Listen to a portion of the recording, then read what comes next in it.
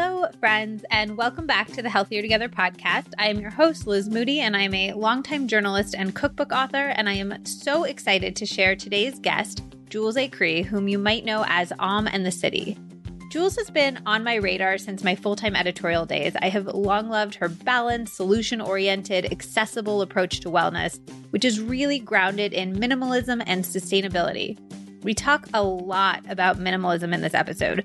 Jules practices minimalism not only with physical spaces, but also digital minimalism and what she calls financial minimalism. So I wanted to get all of her practical tips around that. We also talk about sustainability, including the one thing that she thinks a lot of people get wrong when they embark on a sustainable lifestyle. We talk about her mental health journey, which you know I love my mental health chat, including how she has overcome struggling with depression and anxiety and her tools for feeling good, energized, and productive every single day.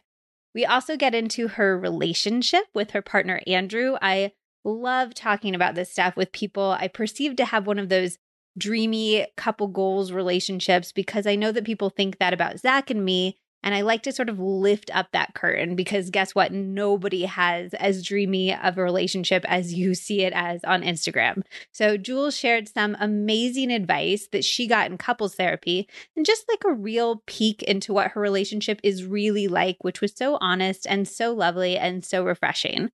This episode inspired me to really think about what I'm doing each day that feels good and how I can eliminate the elements that aren't serving me. Jules has such a pragmatic way of talking about actionably figuring out what elements of your life are serving you and which aren't. I'm definitely going to redefine my relationship with my phone after this chat, and I'm going to reevaluate what boundaries I can set in my life. If you want to be inspired to set boundaries in your work, in your home, in your relationships, this episode is going to change your life. Seriously, if you do not come away setting a new boundary that serves you, I will be very, very surprised.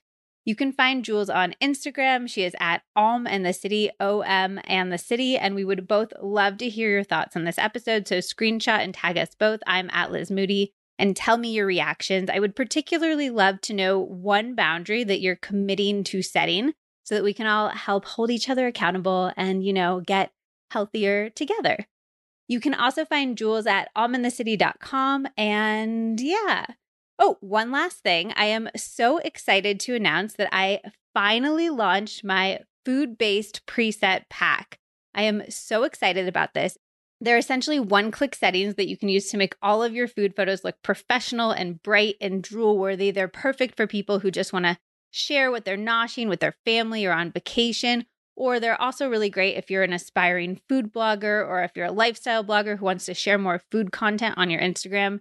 They're really, really, really easy to use, and they make any photo look like it came straight out of a cookbook. And as a bonus, I also included my go-to preset for lifestyle photos, which makes you look as absolutely gorgeous as you are. I am running a mega sale right now to celebrate the launch, so definitely go check that out at lizmoody.com/presets.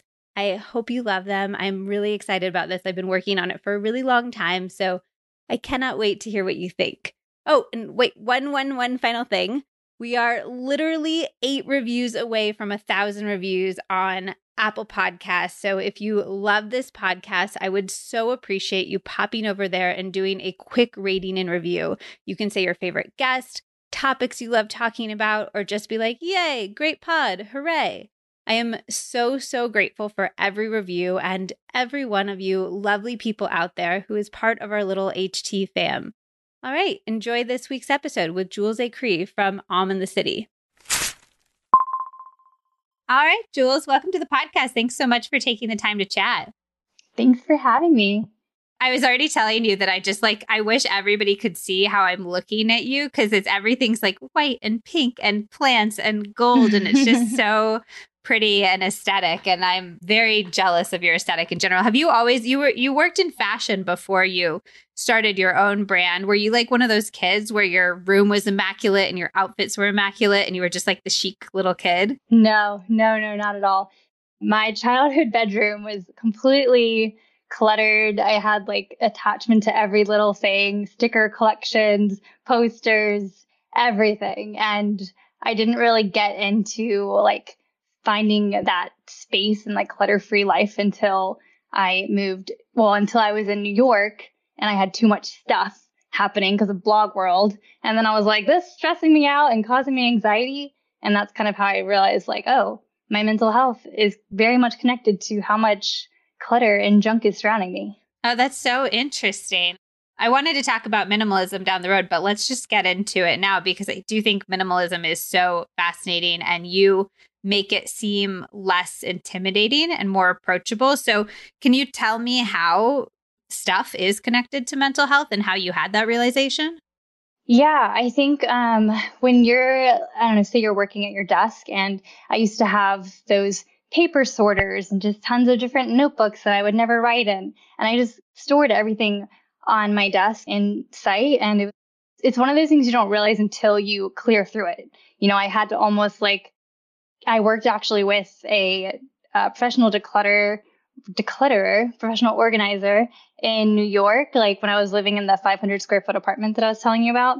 And she kind of set the tone for that and told me, this sounds so simple, but it was very revolutionary for me.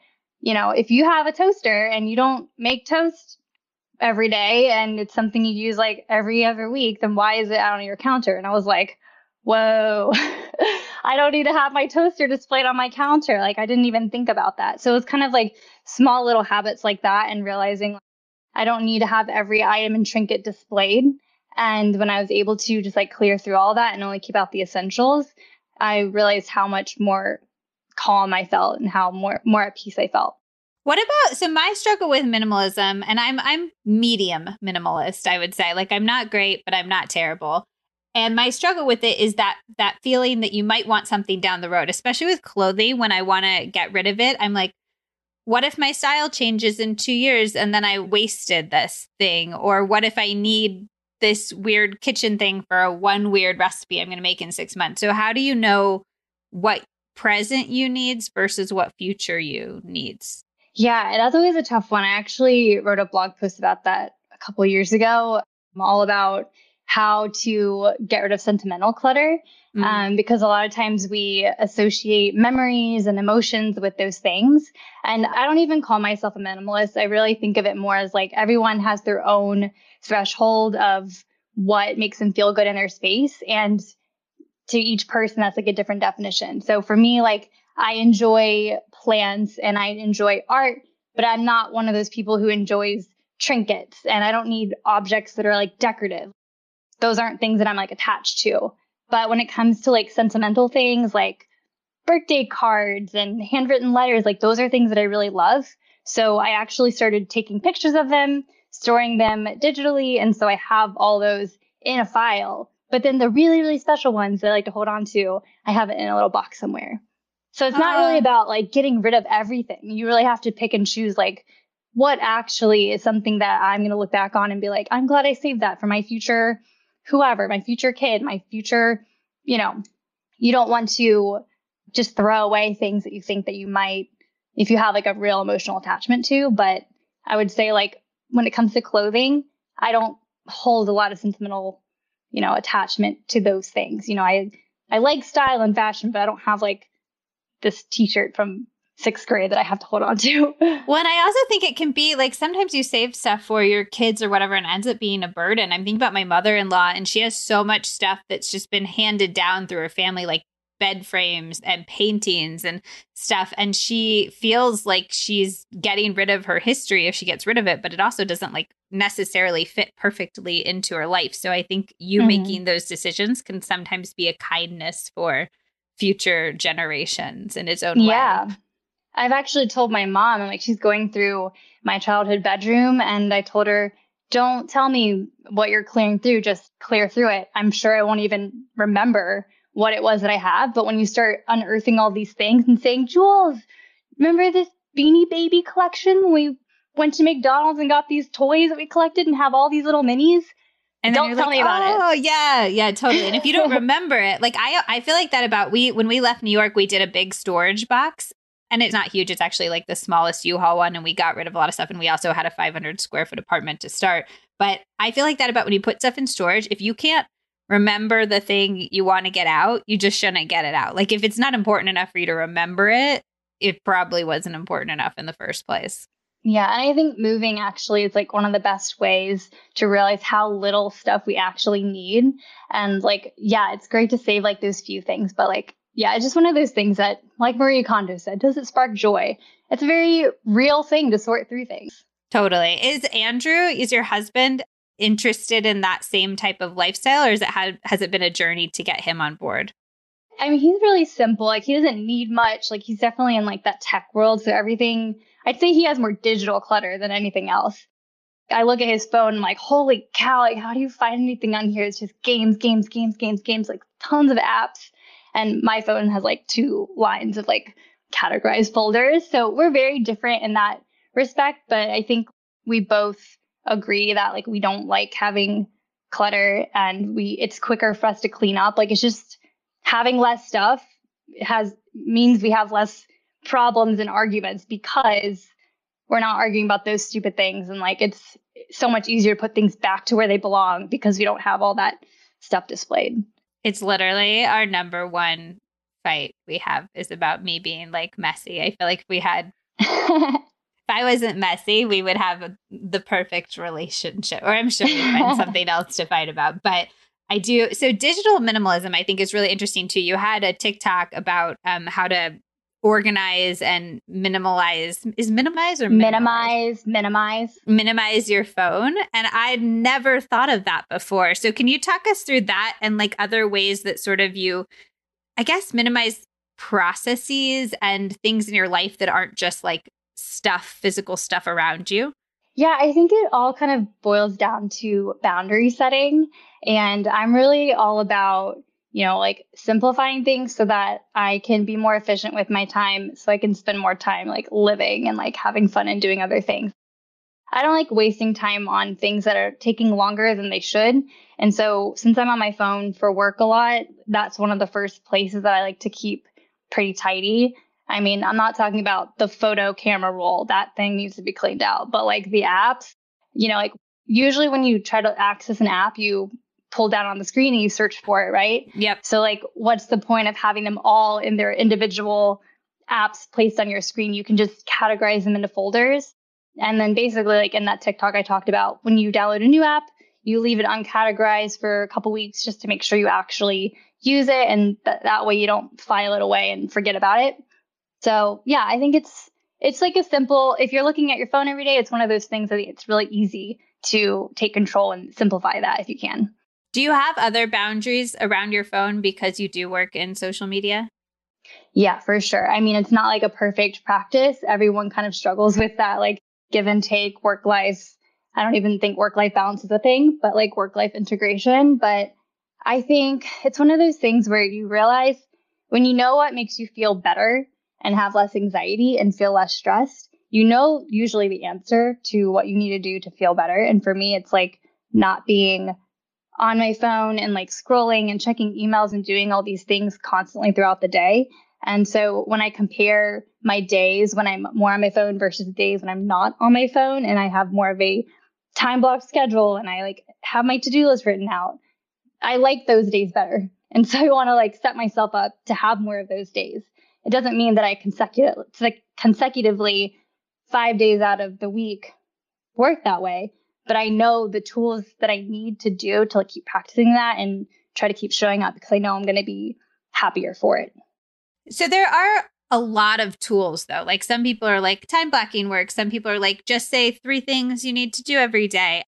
It seems like you're the master of routines and solutions to things. And you've kind of like really integrated productivity into your life. So how did you know?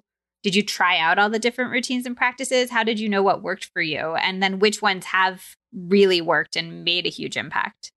Yeah, I mean, there's so many resources out there on the internet. I feel like I'm just one of those people who likes to experiment with different things. So like the Pomodoro method, where you set a timer for 20 minutes and then themed days and task batching. I don't know who originally came up with that, but I'm sure I've learned that somewhere on YouTube over the years. And I just kind of started experimenting and figuring out like what works best for me. And what really, really has stuck is the themed work days. Like that makes just so much sense for me. People who make their own schedule and work from home or are self-employed, like that's just a great way to have your brain focus on your creative tasks altogether versus writing and being in that creative zone and then stopping to take a call with your accountant. It's just like the ultimate like break of focus for me.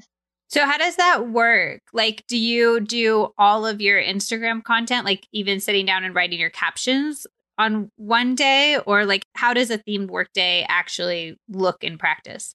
So for me, each week's a little different. But for example, like this week, Tuesdays and Thursdays are usually like my meeting days. So Tuesdays and Thursdays between 2 to 4, I have those blocked out on my calendar as like if I'm having a call or a meeting with someone, that's the time block. And I try not to take meetings any other time than that. Obviously, things come up, but for the most part, those are like my meeting days and times. And then Mondays and Wednesdays are the days where I'm filming, creating content. Obviously, when you're creative, like you have to kind of go with the flow with that. But for the most part, like I'm trying to plan ahead with like things that I want to talk about or create or film. And so I'll film all those things at once. And then like Tuesdays and Thursdays earlier in the day, it's more like I'm in my PJs, I'm in my yoga pants, and I'm in the weeds on my computer, like actually knocking those things out, not worrying about like being on camera or anything like that. Interesting. And on those days, so I've tried to do a similar thing. And then I feel like on those days, I don't film as much like on Instagram stories. Like it's hard with social because you feel like you have to produce constantly. And if I'm like, I was just on my computer all day, I have nothing to talk about. Is there a way you integrate that? I think I've just stopped, like I kind of let go of the pressure of like constantly showing up on Instagram because there's TikTok, there's YouTube, there's just so many platforms to keep up with. And I learned that like, I'm actually enjoying vlogging more for YouTube. And if I'm vlogging, I'm probably not on stories that day because I'm focusing on that. And like, I like stories because you can just kind of show up or ask a question or engage in some way. And it's more raw and it's unplanned. But I don't really like rack my brain for like, what am I going to say on stories today? It's one of those things. It's like, if I have something to say, I'll say it. But other than that, I've got other things to do. Do you feel pressure to keep growing, or do you compare yourself to other creators, or do you pay attention a lot to the numbers? How do you deal with that whole side of the business? I think when I was first starting out, I definitely cared about growth and numbers and metrics and things like that. But then I remember the exact turning point for me was when I left New York and moved to Austin. It's like I became at peace with like, so basically like when I was living in New York, I love New York. I think it's an amazing city and I'm so glad that I lived there. But I think I didn't really appreciate all the things that I was experiencing and living. And when I look back at my Instagram feed and see all the things that I did and went and traveled and experienced, I was like, wow, during that time, I don't even think it registered with me how awesome this is. And I'm looking back like a year later and I'm like, I don't really know how present I was for that and how much I was constantly in the go, go, go. What's next? How can I grow? How can I reach more people? Instead of just being proud of what I've created. So when I moved to Austin, I feel like I was getting more centered with what I actually need to be happy. And like, it's not wrapped up in the metrics at all. What do you need to be happy? I want freedom of time. I want freedom to like create what's on my mind.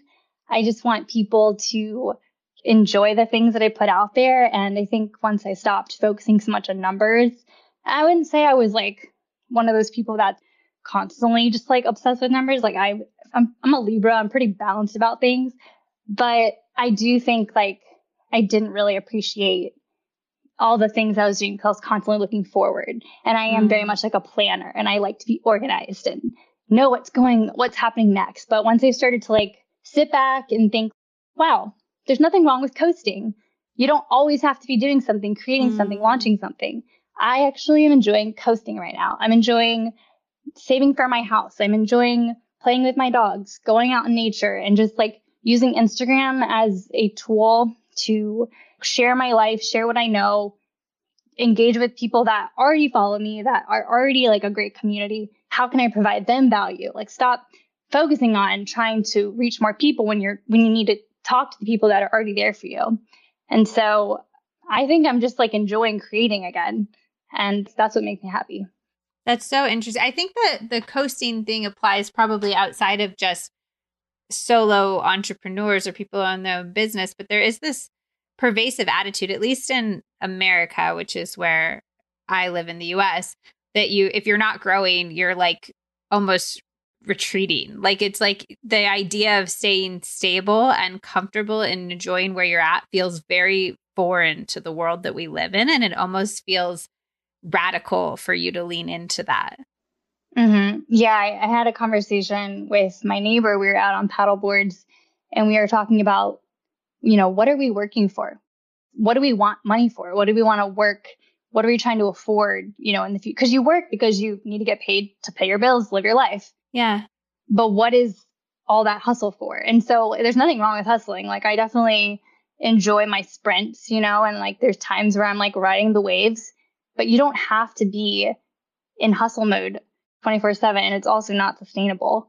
For me, it's like I'm learning when I'm in like those up hills and I'm feeling inspired, I'm feeling creative, go for it. Do all the things you want to do. And then when you're starting to not feel that way, don't force yourself. Just it's okay to like relax. You don't need to think that everything's going to disappear if you're not constantly producing something. And there's a lot you can learn when you do sit back and coast and absorb and just like try to get more aligned and attuned to like what you're excited about doing.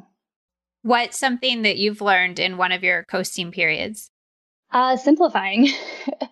I remember moving to Austin. That's kind of when it was like I was moving across the country and I was unpacking my things and I felt like it was a fresh start. And I was trying to ask myself, like, what am I really passionate about? And what is something that really changed my life? And for me, it was like learning how to clutter my physical space, declutter my mental space, simplify my schedule, set my boundaries. Those are all things that like have time and time again shown up in my life to really be really awesome for my mental health, for my relationships around me. And that's when I kind of figured all that out when I was moving to Austin, because I was able to put it into practice and see how it affected my life. I wrote an Instagram post recently that resonated with a lot of people about sort of how we can do all of these wellness practices. You can do yoga, meditate, eat well, all of that. But if you have this core thing in your life that feels wrong, you're sort of filling up a leaky bucket and you need to patch that bucket before you just add more green smoothies on top of it. And for me, patching that bucket was very much leaving New York, getting more in touch with nature. And I'm wondering, hearing you talk about your move to Austin, if that was the same for you and what was the impetus to move to Austin and how much you think where you live impacts your ability and sort of the universal use ability to be the person you are, live the life you want to live. Yeah, I think the draw for me in Austin was that I wanted to be closer to nature and I wanted to have more access to like lakes and trails, and I needed warm weather. I get seasonal depression and it's so hard, and I didn't realize like the toll it would really take on me year after year until I started living with Andrew. And Andrew was the one who was like, wow, you're so different in the winter. You curl up in a ball and you cry and you're so sad and like you don't even know why. And I'm like, that's what happens to me every winter in New York. I kind of felt like I was living in a constant gloomy winter state. And then when it was summertime, I started getting FOMO because I was afraid of summer ending. So it was just like, summer's not long enough.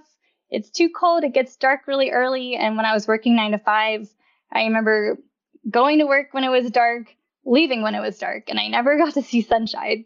So Austin was like a longtime dream of mine, because every time I'd come down to Houston or Dallas to visit family, we would stop in Austin and it just felt like home. It was the only other place besides New York that felt like home. So I love it. Are you from Texas? I'm from Kentucky, but my grandparents and all of my mom's side of the family, the Korean side, they're all in Texas. I have family in Colorado too. So did your grandparents come from Korea and then was your mom born here?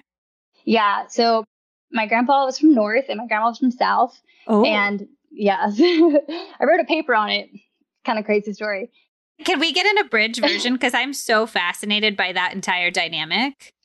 Yes. Long story short, when he was like really young, like I want to say like 13 or something, him and his sister, who is younger than him, they met this guy who could like take them across the border at night, and they had to like leave their family behind and pack their bags, and they paid cash for him to guide them. And the first time they did it, they got caught, but it wasn't like they shot you right on the spot. I think now it's probably Worse. different. Yeah. Okay. But like back then, like his sister got arrested and like they captured her, and he just kind of kept running. But then he like went back to look for her, and they let her go, and they got a second chance, but they like spent all their money just for that first guide. And so they had to go back, make money again so they could pay the guide to like take them back again. So anyways, yeah, he crossed, made it in, and then met my grandma in Texas. No. He met her in South Korea, and then they ended up moving to Texas because they wanted to go to UT, and there's all these opportunities in America. And then they raised their family in Houston. Was the general impetus, does he talk about like life in North Korea? Yeah, I mean, he was so young. So I have like recordings of him talking about this. My grandparents both passed away last year within like 36 hours of each other. And so like looking back, I wish like The Notebook? Yeah, it was unexpected that they would do that together, but it was kind of sweet too because they never had to like live without each other. Be without each other, yeah. That's interesting. And you've talked a little bit about how your sort of Korean heritage is integrated in your life. You'll like point out an object and be like, this is something I got from my grandma or something like that. Can you? I did a series back when I was a journalist full time that was like different wellness practices around the world that I loved hearing about. Do you have sort of Korean wellness practices that you've integrated into your life? I don't. Like, I really feel like I wish I could go back, and I can't live with regrets, but there's so much of me that really suppressed my Korean side when I lived in Kentucky and just growing up. Like, I very much felt like I was either too white or too Asian, and I would try to like change how I acted depending on who I was hanging out with. And I didn't realize like how much I was missing out on back then as a kid who just wanted to fit in at school and not be made fun of or certain things. So I really just like pretended like I was just white. And I really wish that I asked my grandparents more questions and like, recorded more of those conversations and talked to them more. I wasn't trying so hard to like not be Korean. But now that I'm older, I love learning from my mom, like things that she experienced as a kid. And I see a lot of overlaps. I'm watching a lot of Korean dramas right now. And I feel like it's kind of a feel good thing for me right now because I noticed like unintentionally when quarantine happened, I started craving Korean food nonstop.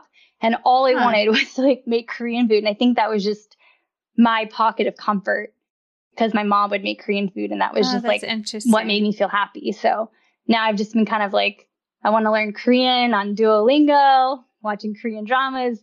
My mom and I are always sending TikTok videos back and forth of Korean dramas. She like loves like all the guys that are in it. They're so cute. And so I'm just impressed that your mom can use TikTok. I've tried to show it to both of my parents and they're just like, don't even get, like, they just learned how to watch my Instagram stories, which for better or for worse. Now they're like, oh, I see it. 2 p.m. You were here. And I'm like, oh my God, like stop. Yeah. My mom's on it a lot. She'll be like texting me and then she'll Facebook message me something and then TikTok message me something and Instagram message me. I'm like, I can't. Was there a point in your life where you felt like you were able to integrate your Irish and your Korean side and sort of be like, this is who I am and I like who I am? Yeah, honestly, I think moving to New York, it made me embrace that more because it's so diverse and there's so many cultures. And I realized, the thing that I tried to suppress actually is what makes me unique. And I should embrace that. And like if people come up to me and say like, what are you? Like, I shouldn't be offended. I should just understand that they're really just trying to ask, what's your heritage? What's your ethnicity? And so like, I try not to like meet those types of questions with judgment or anything like that. It's really just people trying to learn and they just don't know the right way to phrase it. So yeah. Do you feel like being half Korean has impacted you as you've tried to make your own brand and sort of being an influencer in that space? Yeah, I mean, I definitely remember, looking through like Yoga Journal and like magazines, wellness magazines that I would get and thinking like, oh man, I wish like I saw more people that looked more like me. Like I don't see it very often. And I don't know, it was one of those things that like you don't really process because it's just something you're used to like living in. But I think I've kind of now like living in 2020, there's so much that's come to light, things that like we're just autopilot and not even like aware of that we're like learning. But I do remember, like growing up, there were things that like I either felt like, oh, because I used to do some acting and I was like, oh, I'm the Asian person in this cast. Like I see they got the Hispanic, they have the Black person, they have the Asian person. Like that's me. And I hope that like this year has gotten some brands attention to finally start to diversify, the types of faces that we see in media and in print and online and all that, because it's really representation is super important. Have you seen that TikTok where there's the guy auditioning and they're like, do an Indian accent, and he like does a normal accent and they're like, no, do like how your dad would talk, and he's like, oh yeah, well, I eat these chips, and they're like, no, sound like the guy from The Simpsons, and he's like, oh, you want like a stereotypical Indian accent? I got it. Yeah. I think media is so influential, and the tiny, the side character in The Simpsons influenced so many people thought that type of person would look or sound or act like. And I think I'm so glad that we're having these conversations about how much every little detail like does sort of matter, Yeah, totally. You mentioned seasonal affective disorder, and then on your blog, you talk about sort of the inception of your blogging journey as being dealing with depression and an eating disorder. Was the depression you're referring to the seasonal one, or did you have sort of a larger mental health struggle at that time? It was definitely a larger struggle back then. And it was something I went to therapy for years. I think, depression and anxiety, they're kind of like sticking together and feed off each other.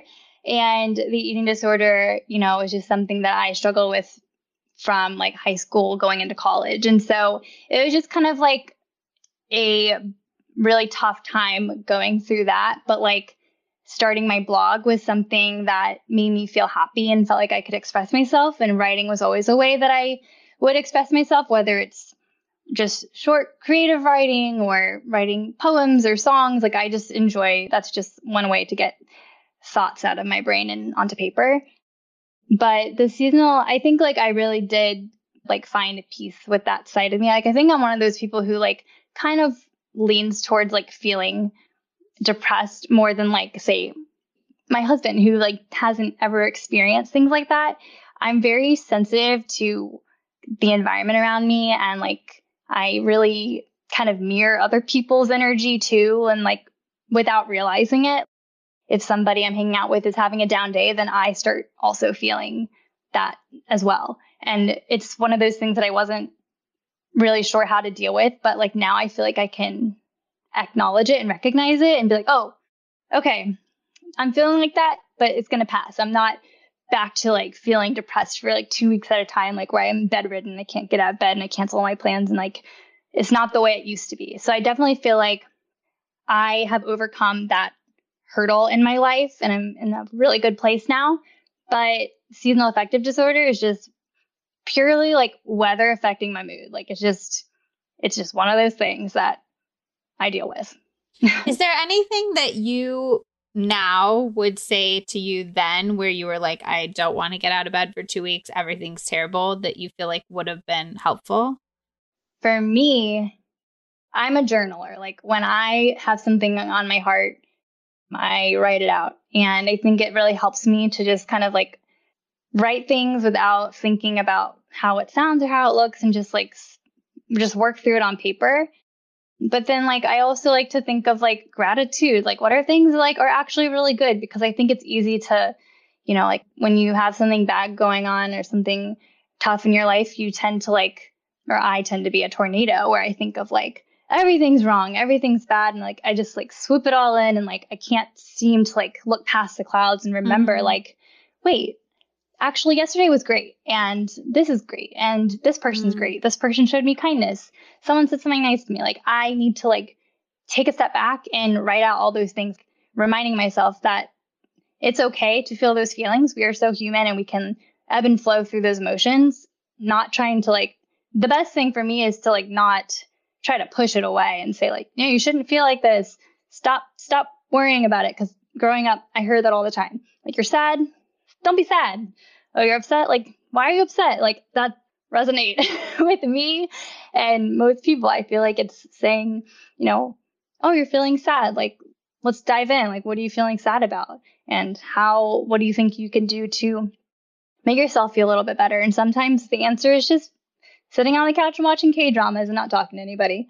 And other times it's like Andrew recognizing, hey, let's go outside. Let's get some sunshine. Let's do something active because you always feel much better after you do that. So I think also having people in your life who know you better than you know yourself sometimes to like give you that extra nudge, being like, you're fighting me on this now, but I know once we do this, you're going to feel so much better.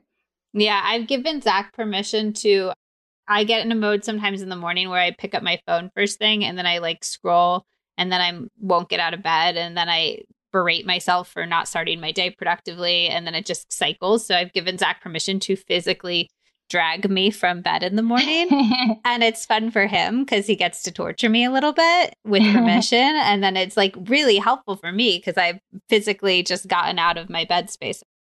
And I interviewed another woman, Tara Schuster, on the podcast, and she has friends that she literally has preemptively had a conversation with about like, I might text you when I'm feeling depressed.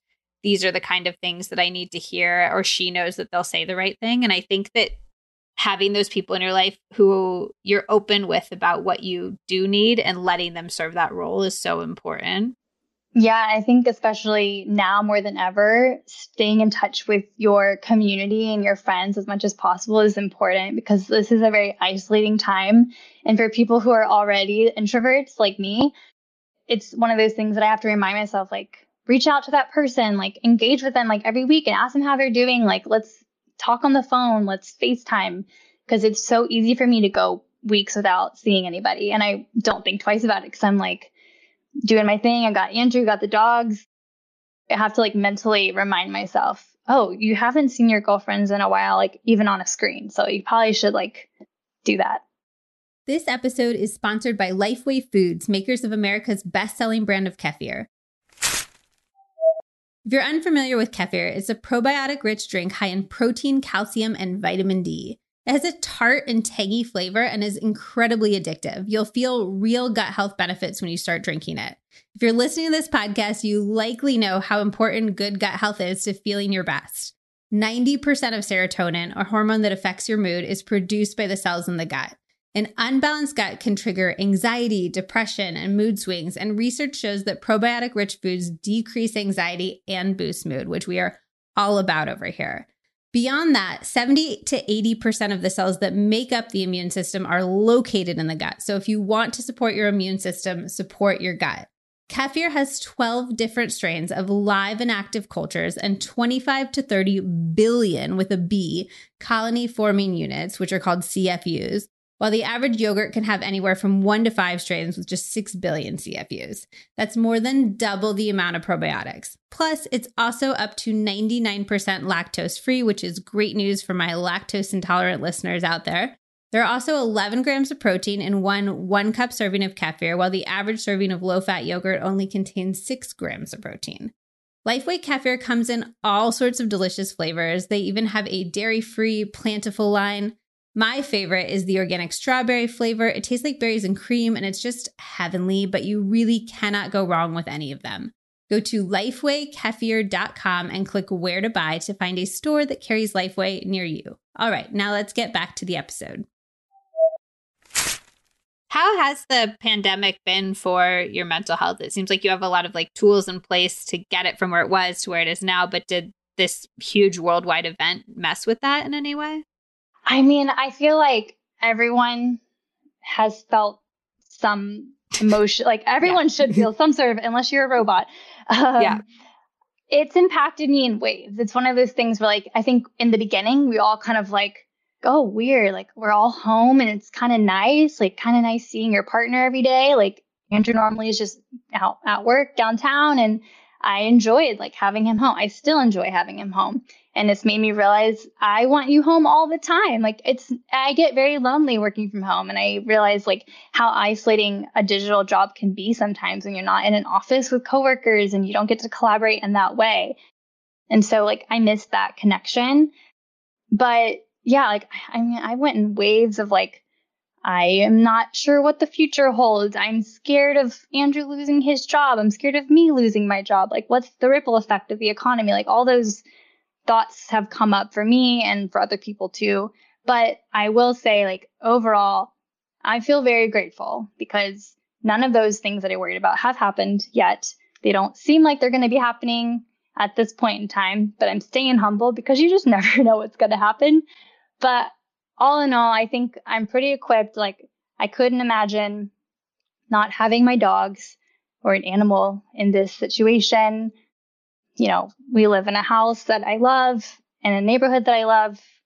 Like, I'm an introvert. Like, I'm pretty good at like being by myself. So like, I think overall, like we're doing well, but for sure, like it does take a toll on your mental health because you realize there's no like end in sight. And to not have that answer is hard for people, especially people like me who like to plan. So I think uncertainty can be really triggering for mental health in general. And I think people who especially struggle with things like anxiety often become planners so they can exert that control. So I think the global uncertainty is certainly tricky. That's hard for me. What do you do? You said that like one part of it that's hard is like not knowing what's happening with your job or the economy or anything like that. And I was full-time in editorial till like a year. It's like roughly a year.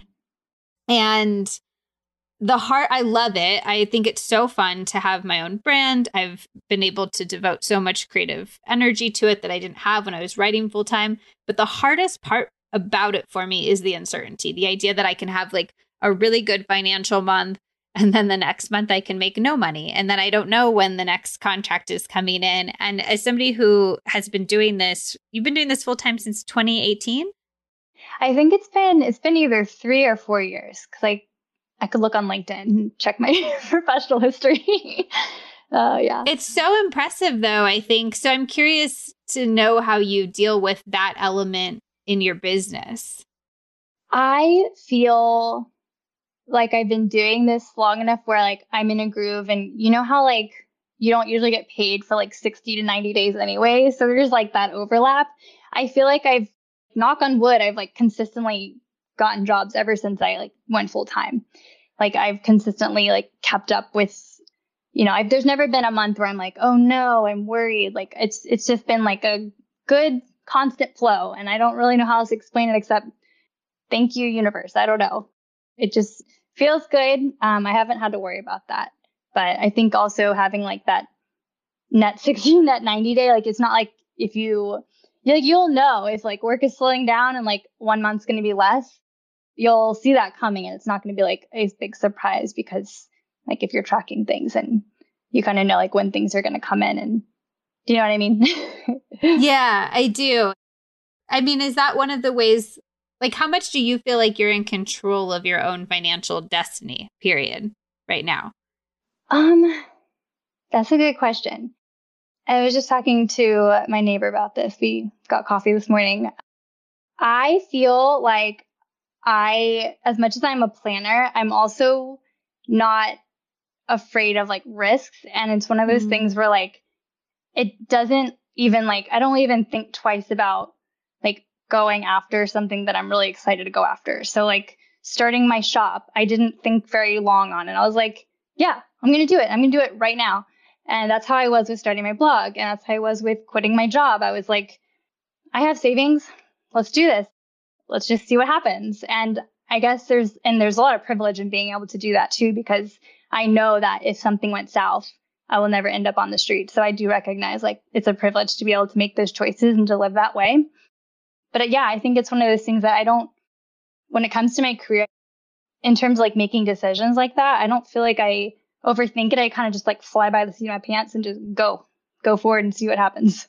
Do you think in general, if somebody has like a side hustle that they love or a project that's been like sort of percolating in their brain, that they should just go for it, try it out, see what happens, like go hard and fail quickly if there's a failure to be had? I'm all for starting before you're ready. Cause like we're constantly like psyching ourselves up for like, oh, I got to have all my ducks in a row. I have to like have this prepared and this prepared. Like, I think there's one thing to be smart about it. Like, have a plan in your head saying like, okay, if I start this thing, where do I hope to see it go in 3 months, 5 months, a year? But you don't need to have like this big old business plan. Like, I mean, don't take business advice from me, but for me, I didn't have a business plan for my blog. It was just, I started a blog because I like to write and I didn't know it was going to become my full-time job.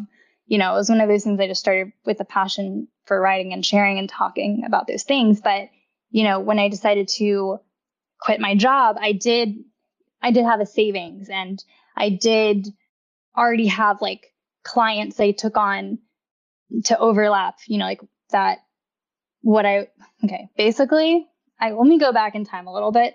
So when I quit my job, I already had people reaching out to me who wanted me to help them with social media strategy and content creation, like outside of Home in the City stuff. And so I knew that I was going to at least have X amount of income per month. So I'm going to lock in that client.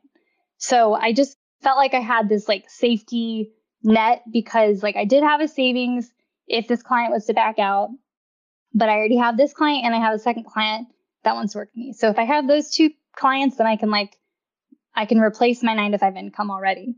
And because I was severely underpaid, so it wasn't that hard to do that.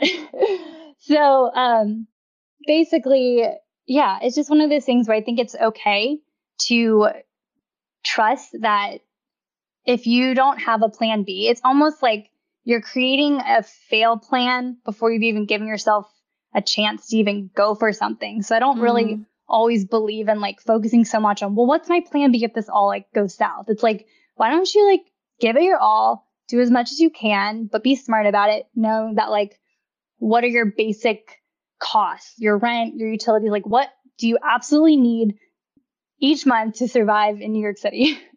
And so I knew that number and I knew that like, okay, I've got that covered with this client. So, being smart about it, but also not getting too hung up in these nitty gritty details. It's one of those things that, like, when you jump, you fly and just have that parachute and see what happens. Okay, I have 2 questions about that. One, when you're doing something that you haven't done before, like you just launched your shop, which is so exciting. Congratulations, by the way. But when you're starting something new, what are the first steps? Like, are you literally Googling like how to start a shop? Like, how do you sort of get a new project like that off the ground? I did a lot of research. It was just something that like I've always been curious to do. And I've always wanted to like have a physical product in my hand that I could like give to somebody, and like everything online is so digital. And I was just kind of craving that like physical product that I wanted to hold. And, yeah, it was always like, it was circulating in my head and I never really thought it would happen this year, but 2020 was a curveball. And I realized just how much like creating a feel good space is and how you don't have to have like a house that necessarily looks like mine. Like you can create your own feel good space. And all that comes down to is being intentional about the clutter in your home and being more intentional with like your purchases moving forward. Cause I buy so much less than I ever used to. Like my wardrobe is so much smaller than it ever has been in my entire life. So like everything I have now, I'm living more in like blank space and it feels good to have that space. And so, yeah, the shop was just something that I was really excited about diving into. And I actually saw on TikTok, gotta love that platform. It was a TikTok about like online shops and like different like resources for people who want to start shops. And I was like, is this a sign? Should I like look into this? And yeah, it happened really quickly. It was like 1 week I was like, let's just do it. Let's see what happens. And the next week I had a domain and I was going for it. And so like you went into that TikTok I'm just curious if somebody was like, I want to start a shop, would they Google whatever that TikTok led you to of like resources to start a shop? Like, do you find that that information that you need to try something that is totally new is pretty much out on the internet if you search for it? Oh, yeah. I feel like there's so much information on the internet. Like anything we want to build or create, someone's done it already and like can hopefully have resources to pave the way for you too. And like, yeah, there's so many different articles and resources. There's so much at our disposal here. And I feel like that's one of the really awesome things about living in today's world of technology. It's like anything you want to start, create, learn about, it's on the internet somewhere. And then there's courses too that you can pay for. So, but for starting out. Yeah, I did that when I wrote my first book. I literally Googled like how to write a cookbook proposal. I found a cookbook proposal that I wanted to like copy the style of. And that was my first proposal. Like it is crazy that if you, or like how to get an agent, like you can literally ask the internet anything and it'll tell you. And that's insane. And I feel like people almost forget that resource is there in that way sometimes, you know? Yeah, totally. And I think it just takes like, if you really are excited about something, like the information's out there. I think a lot of times we can talk ourselves out of doing things because of not having enough time, or I don't know how to get started. It's like anyone who tells me they don't know how to get started on something, I don't believe you, because I feel like a lot of us can figure it out with a little Google search. And it's just a matter of digging and taking notes and asking people. What if people tell you they don't have enough time? I think a lot of people, do you have like a minimalism approach to your time, or how do you think about that problem? Someone who doesn't have kids, as people on the internet like to remind me that I don't have kids and that's why I'm organized, but I beg to differ. But anyways, as someone who is, doesn't have kids, I have my husband, like for me, it's a matter of like, is it a priority? If I don't really prescribe to the thought that like, I don't have time. It's like, that's not a priority to me right now, so I'm not going to do it. And there's things that, come up that you have to do, like family things. Family always comes first. Like if my family needs something, I do it. I don't delay. Like I have to help them. Or, like there's things that pop up in your life that you like have to do, and that's your duty. You have to do them. But there's other things that are like not a priority, but are taking your time from you, and they're draining your time. And I feel like a lot of us, if we have time to like scroll on social and feel depressed about it, and we have time to like, beat up on ourselves about things because of things we're reading online, then we probably have time to like also put that away and try to refocus our energy into things that are going to make us happier. So do you have any way you actually do that? Because I'm so guilty of just like I said in the mornings, like I'll lay there, scroll on social, feel depressed, and I'll be like, get up, Liz, get up, get up, get up. And I just like won't get up. You know what I mean? It is so addictive. And so it gets its hooks into you. And are you like picturing your future happier self? Like, is there a mental trick I can do to just put my freaking phone down?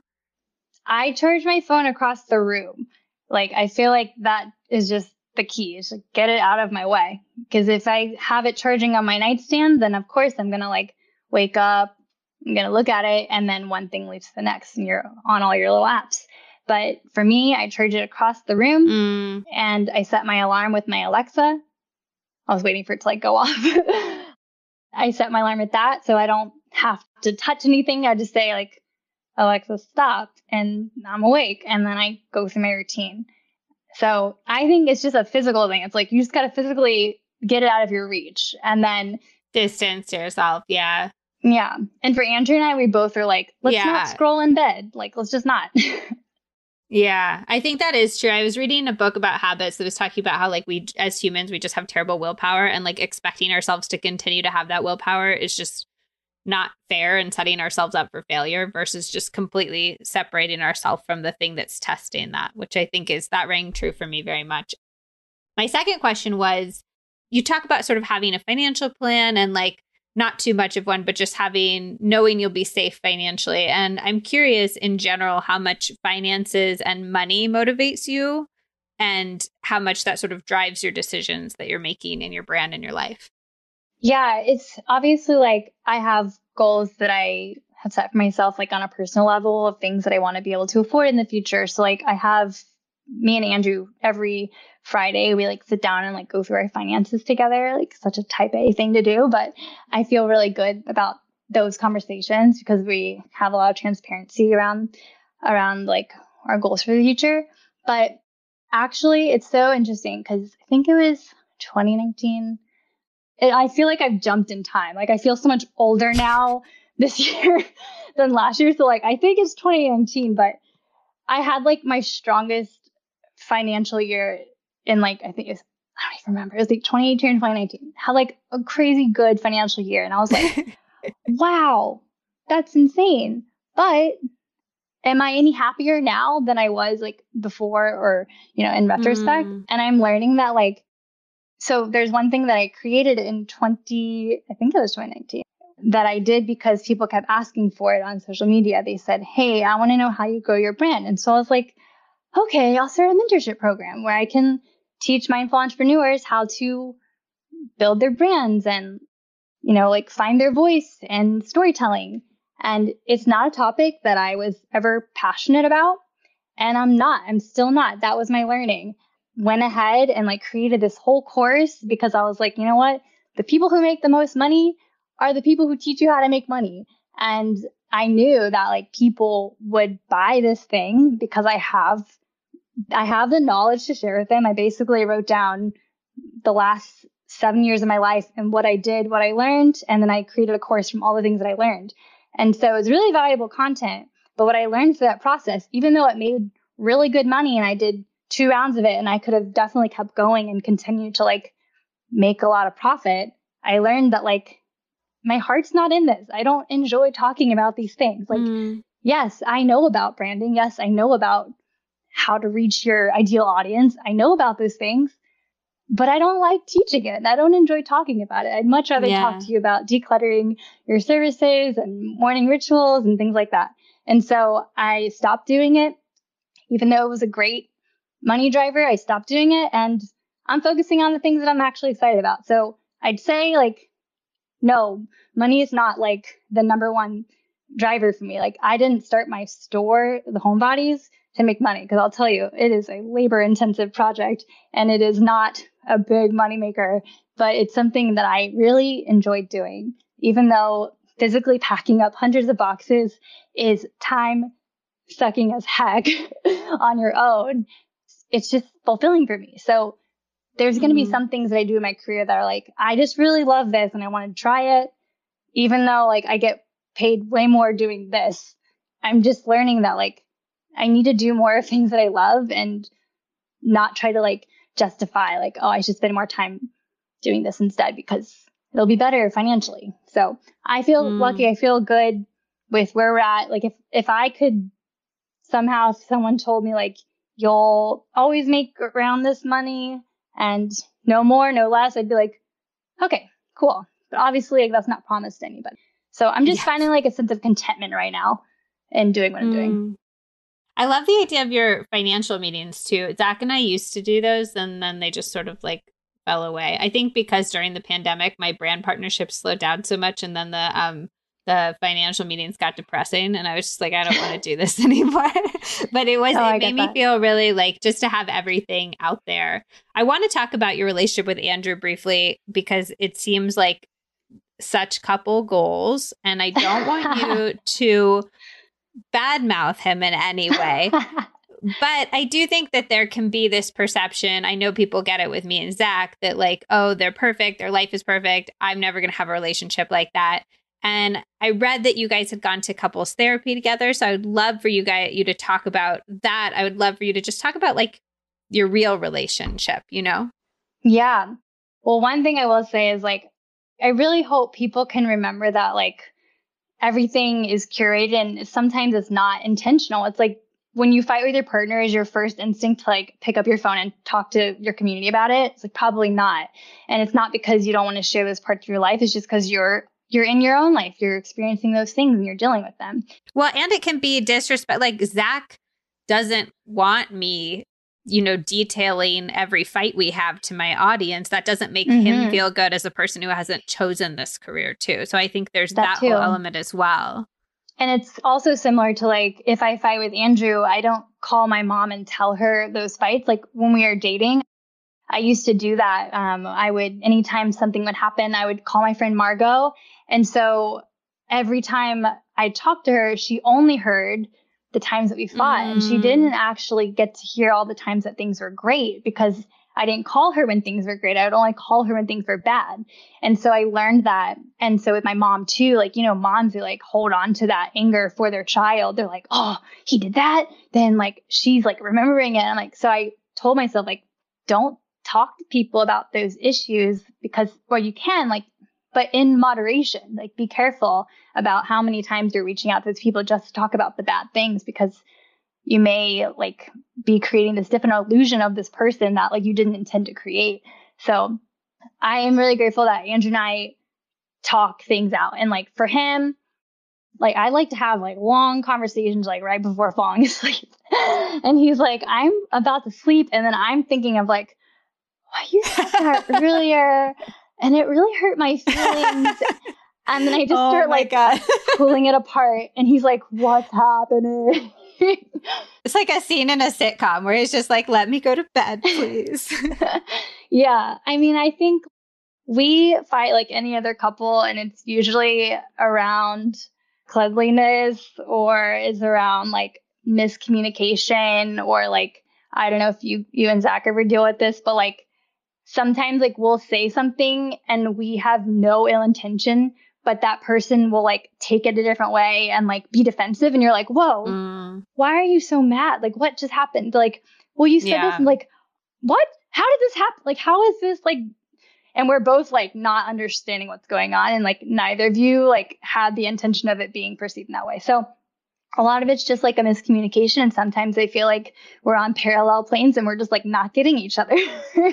So I think the most important thing for us is learning how to discuss things and not like react. Like I come from a family that like yells and when they're upset, like their voice gets loud. And even if they're not like necessarily yelling at you, they just talk really loud and get really like amped up. And then the energy just gets like really heightened and everyone's just like, why are we yelling?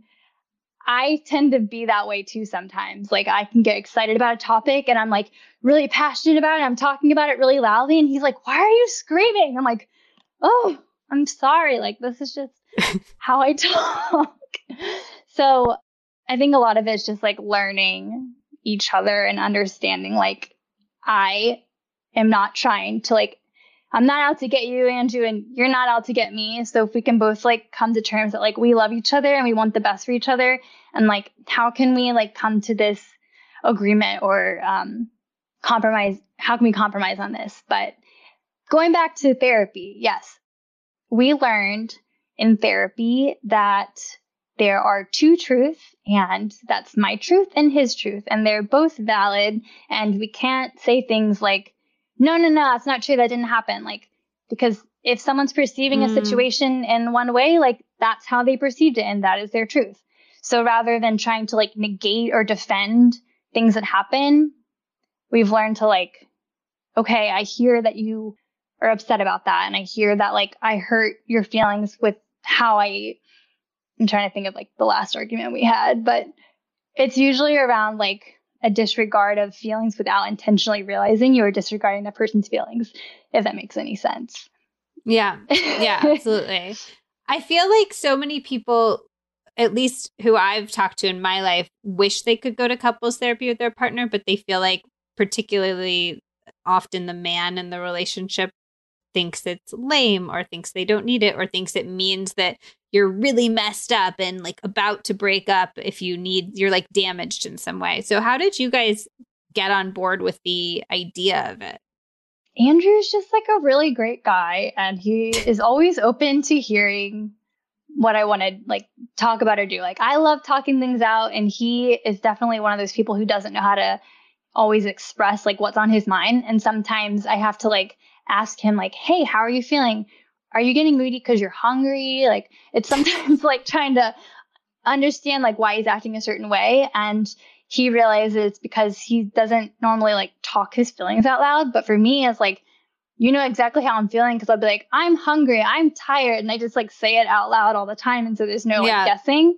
But for him, he's a little bit more mysterious in that way. And so we both agree, like, you know, like going to therapy and talking to someone who's not our friend, who has no like bias towards us would be really like interesting way to bond. And I think he's just always like down to try new things. And we didn't like go into it thinking like we had any issues to unpack, but then you go to therapy and you're like, oh, damn, that's an issue.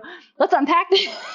I know the first therapy session is kind of scary because I feel like it like rips all the Band-Aids off and you're just like raw and exposed. And you're like, well, this is a painful way to go through the world. And then you need to like go back to start actually like healing the wounds. Yeah, it's interesting. Like the blog post that I wrote about it, one of our biggest blowouts is all over pizza, which like sounds so stupid in hindsight, but it all comes down to like you think the fight is about pizza and like him wanting pizza and me not letting him get the pizza. But we're realizing that the issue is that when Andrew has a need, he doesn't always know how to like express his need. And then I am not aware of that need. And so I walk all over it. And so that therapy session was like a breakthrough for us. It's like, well, I didn't realize that was an I think Zach and I have that too. Yeah. Yeah, I think that's, and then it feels like I'm always getting my way, but it's like, and then I get frustrated that I'm like, well, I would give you your way. Just tell me your way, you know? And it's a hard day. So what's the secret to that? You just ask more, or does he need to communicate his needs more? Or do I need to ask his needs more? Yeah. Like there's only so much you can do on your own. Like if, you know, I've tried to see like if he would journal or like go to therapy on his own. Cause I think like individually, like there's so much that you can work through. Cause when you're in a therapy session together, you're kind of like more cautious about what you're saying, you know, in a way. Cause it's like, yeah. But I think like he is aware of the things that like would make himself feel better is by being able to find a way to communicate his needs more. Because if he's able to communicate his needs, then I'm able to like be receptive of it. Cause like ultimately I'm like, you're making me feel like a monster because I don't know what your needs are. But like, I'm not a mind reader. Like, tell me what you want. Yeah. Totally. Yeah. It's got to meet halfway. Is couples therapy an ongoing practice for you guys, or you guys just use it as like a little intermittent thing, or how do you approach it? We did it. We haven't been in a while. It got expensive. That's what sucks about this. Any America. Therapy. Yeah. No, but we've been thinking like, oh, you know, it'd be really nice to like do like a virtual one, or like I would even like to just go back alone, and like Andrew'd like to go back alone, because I think there's just like things like that we could work through individually that I think like would strengthen our relationship if we were able to like fix what's going on with ourselves first. You know what I'm saying? Like there's things that I feel like I need to address in therapy, and like there's things he might need to address in therapy, and we might be projecting those things on each other when we could actually just like fix them within ourselves. So that's something that like it's on our to-do list, like to look for a virtual. I'm going to go back to my blog post because I know I listed some resources. I do think the pandemic's interesting for relationships too, especially if you are, you know, sheltering in place with another human. Like it's brought out so many different, both positive and negative dynamics. I have friends who started dating people right at the beginning, and then it's either like you're do super great and you get everything out there, or it absolutely breaks you. So I think it's an interesting time to go back and explore that. After being trapped together with no other people. There was times in New York when Zach and it was like in, you know, March, April, when the pandemic was really, really bad in New York. And we learned how to communicate through fights better than we ever have in our life, because we were like, we only have each other. If we take away the joy of having, like, there was no room to kind of pout for 3 days and go out drinking with my girlfriends and ignore it. We had to be good.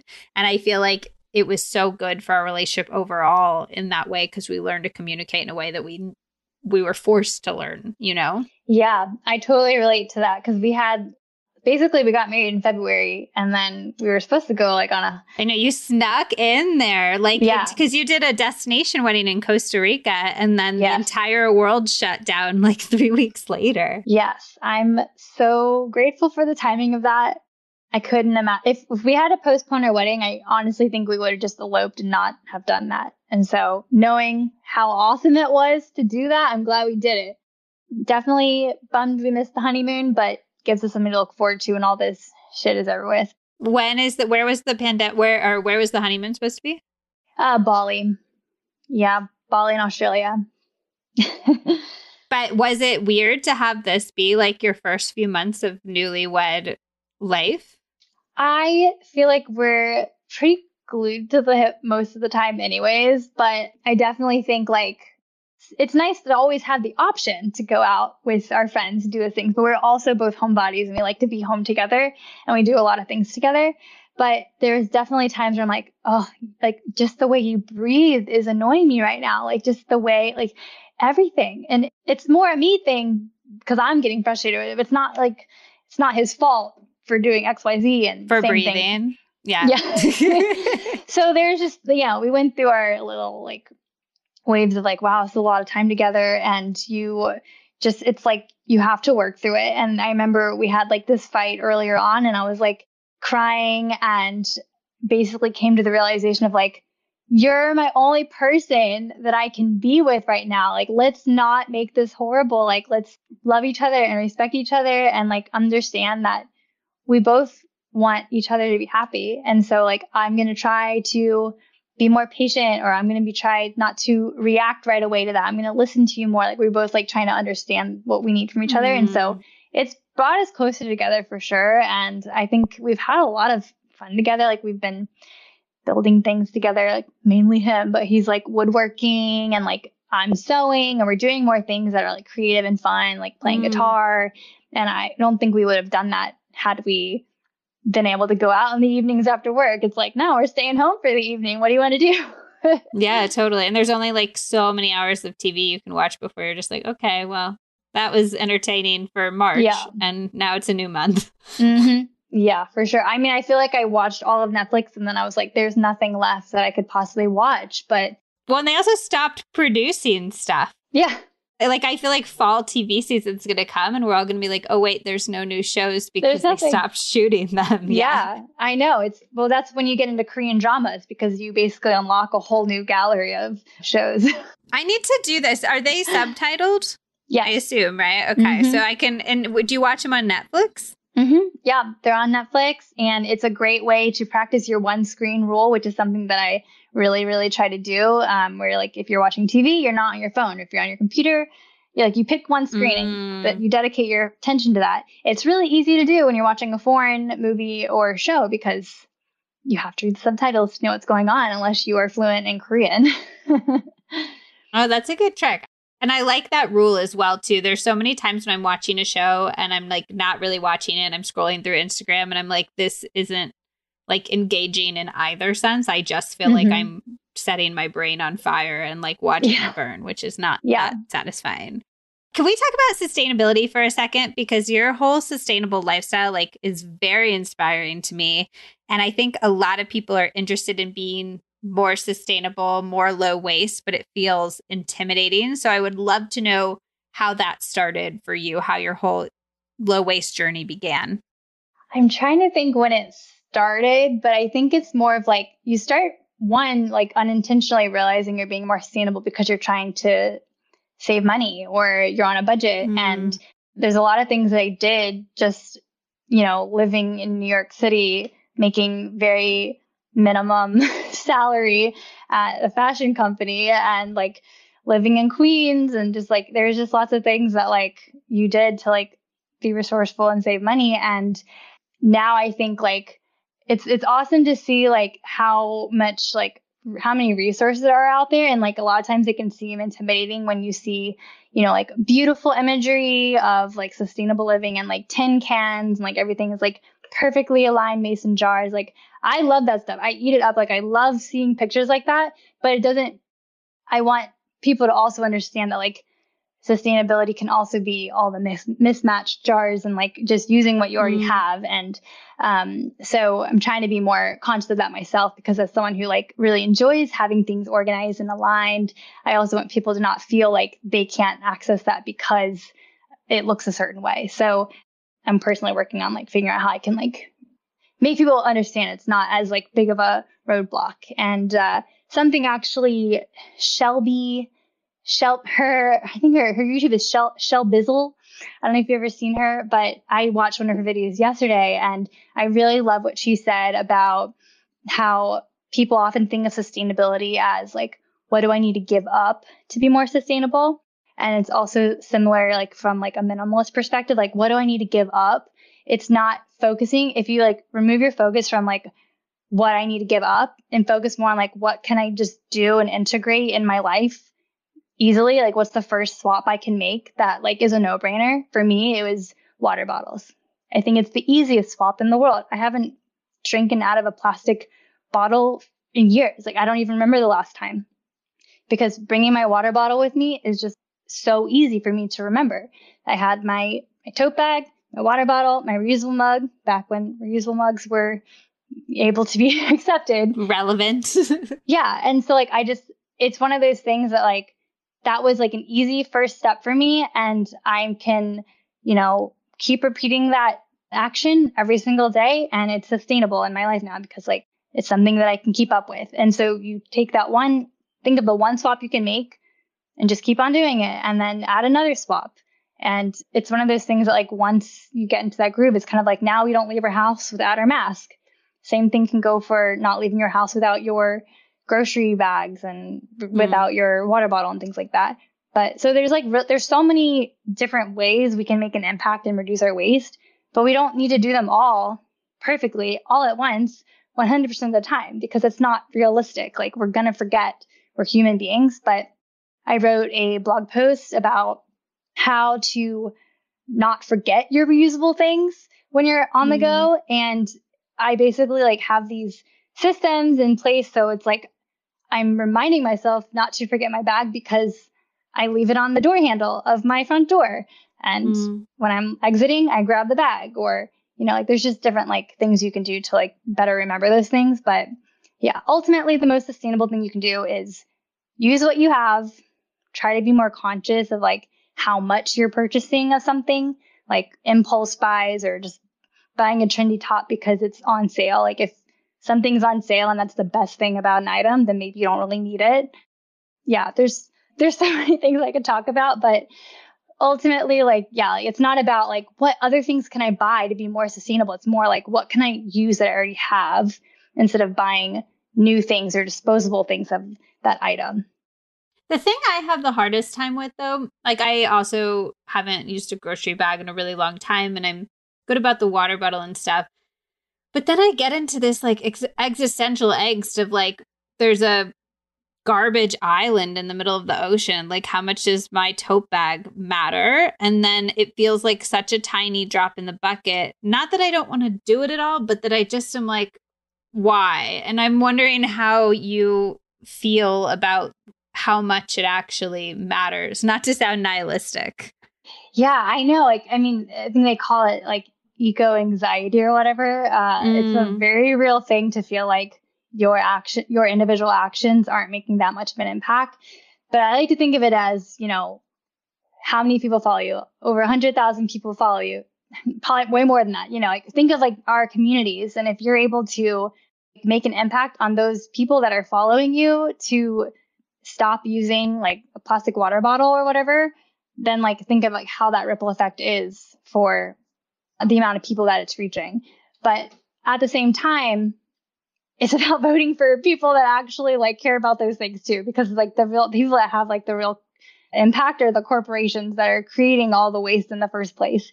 And that's the hard thing. Like our society is not set up in a way to handle our waste. It's like, it's not circular. It's linear. And like, it sucks that like, it's like working against us when we're trying so hard to like, simplify our cleaning products and just buy one concentrate and refill our bottles because we don't need 5 different cleaning products for our house. So we only need one concentrate. So like reducing the amount of things I need to buy is saving me money. And like, I think if anyone can agree, if whether they care about like sustainability or not, if you can convince someone like it's going to save you money, I think that's a good way to reach people. It's like, you're going to spend less, you're going to have less clutter in your house.